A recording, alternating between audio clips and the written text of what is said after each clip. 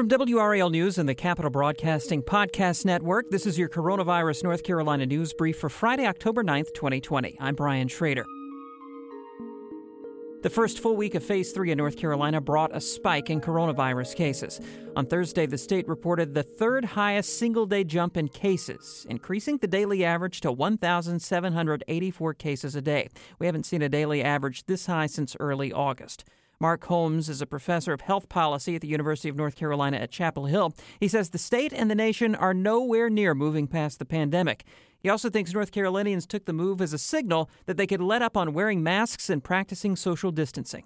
No one's enjoyed these past 6 months. Everyone's tired, and everyone wishes that it was all over and we could get back to the way things were in January, February. And I think striking this balance between what we have for a healthy population versus a healthy economy is a tough nut to crack, and really hard to sort of find that right thing. It's hard to have a healthy economy when we have a raging pandemic. The rolling average of virus deaths continues a downward trend to 20 per day over the last week. That's the lowest level since July 24th. Both of President Trump's sons planned campaign stops in North Carolina this week, their first in-person event since President Trump's coronavirus diagnosis. This week, Dr. David Wohl with UNC spoke with reporters about the president's treatment. I think that the president received a very aggressive course of medicines.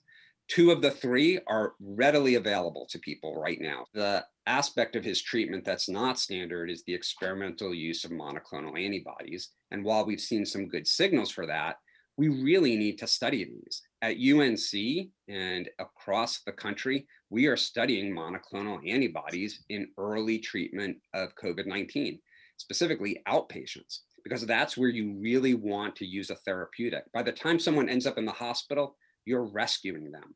What I really want to do is be able to help us find a treatment that prevents people from needing hospitalization. Dr. Wohl is on the team conducting Phase 3 trials for Moderna at UNC and says he's confident the data will be in place for a vaccine to be approved by the middle of next year. I think the researchers and the scientists are doing a fantastic job under very extraordinary circumstances.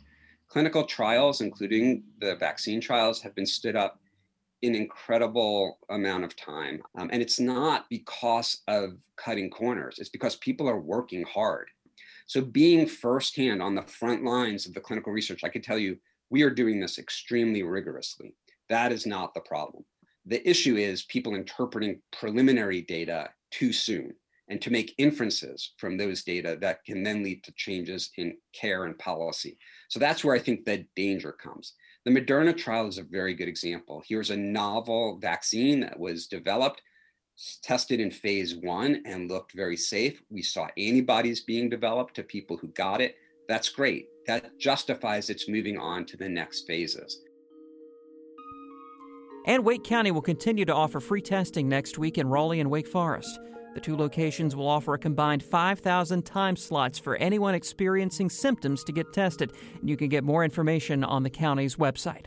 This has been your Coronavirus North Carolina News Brief for Friday, October 9th, 2020. Let us know what you think of the podcast. Leave a rating or review wherever you listen, and be sure to subscribe so you don't miss a new episode. I'm Brian Schrader. Thanks for listening.